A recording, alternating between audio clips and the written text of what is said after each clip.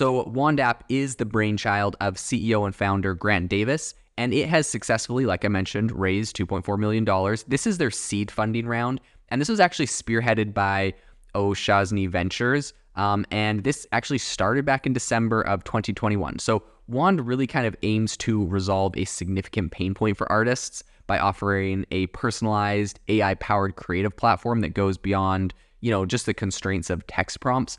So other participants in the funding round included BetaWorks, Charge Ventures, Long Journey, Notion Capital, 12 Below, and BDMI, along with a bunch of different angel investors, right? I think they had like Amy Wu, Eden Chang, Jared Hetch, and Steve Martosi on there. So unlike a lot of conventional AI-driven creative tools, which often, leave artists restricted and dissatisfied due to their kind of limited scope of customization, I think Wand's core technology allows users to manually adjust and visualize their artistic vision. So the platform really achieves this by essentially tying together visual tools with personalization features. So Davis, in a recent interview, said, quote, "We should strive towards an ideal where if an artist already has a specific vision in mind, they can use this tech to bring that exact vision to life without making any compromises." So one of Wand's distinguishing features is the illustration tool that transfers users' sketches into refined suggestions, like I was mentioning earlier.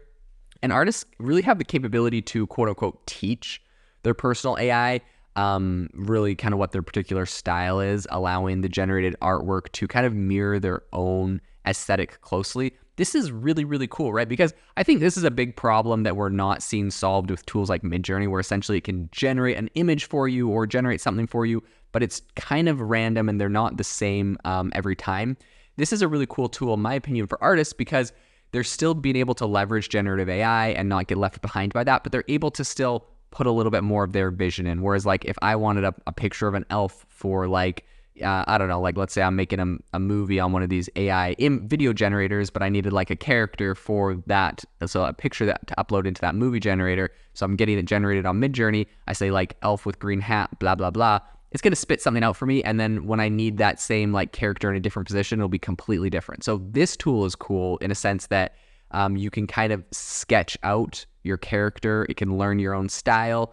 And then you can kind of prompt it beyond that and just it gives you a lot more customization. And you're able to make, one generated image to the next look a lot more cohesive, which I think is really cool. So Wand's environment supports this kind of dynamic interaction with sort of a free-form artboard where individual users or groups can iterate on their work. Again, really cool features, right? Like getting groups to be able to work on this. Imagine if like Midjourney, you had like a bunch of people working on different components of like a picture. Very, very cool concept. In any case, I think in terms of accessibility and kind of user experience, Wand is different from typical web-focused AI creative tools. The platform runs on mobile and tablet devices and is expected to extend to desktop systems soon. So like that's super, super cool. I think this cross-platform functionality kind of adds fluidity to the editing process and also accommodates a more robust graphical kind of tooling. So artists even have the option to utilize Apple Pencil for further precision in Wand's illustration tools. Again, just really specific for artists and I think a really great tool. So Davis, their CEO, noted, quote, "Most other AI tools are more web-focused. Wand focuses more than other products on catering specifically to artists."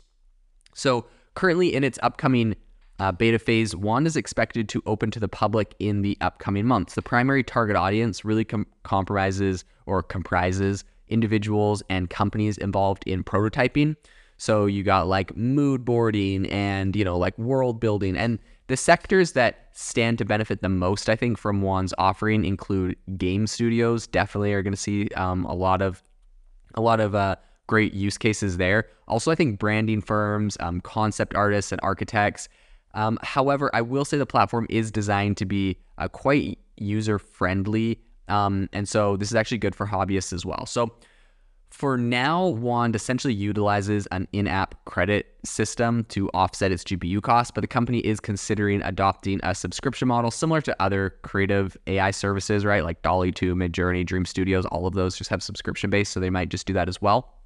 But Wand intends to allocate its newly acquired funds, right, this new round of funding that they just raised, towards the development of collaborative features and extending its tool set to desktop platforms. So the company is also kind of diving into research on refining foundation model architectures and fine-tuning techniques. So additionally, I believe Wand is exploring the possibility of allowing artists to share or monetize the AI models they fine-tuned. But given the ethical concerns around large foundational models that scrape artists' data without consent, I think Wand sees this as a stepping stone for kind of recognizing and compensating artists. So looking ahead, the company is really interested in expanding into 3D modeling, which I think would be a very big use case here.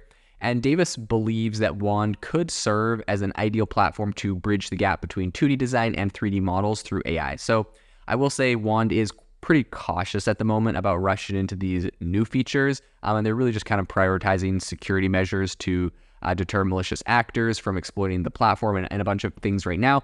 But in the near future, I think they're going to have a lot of really exciting features they roll out that will be very, very useful for artists.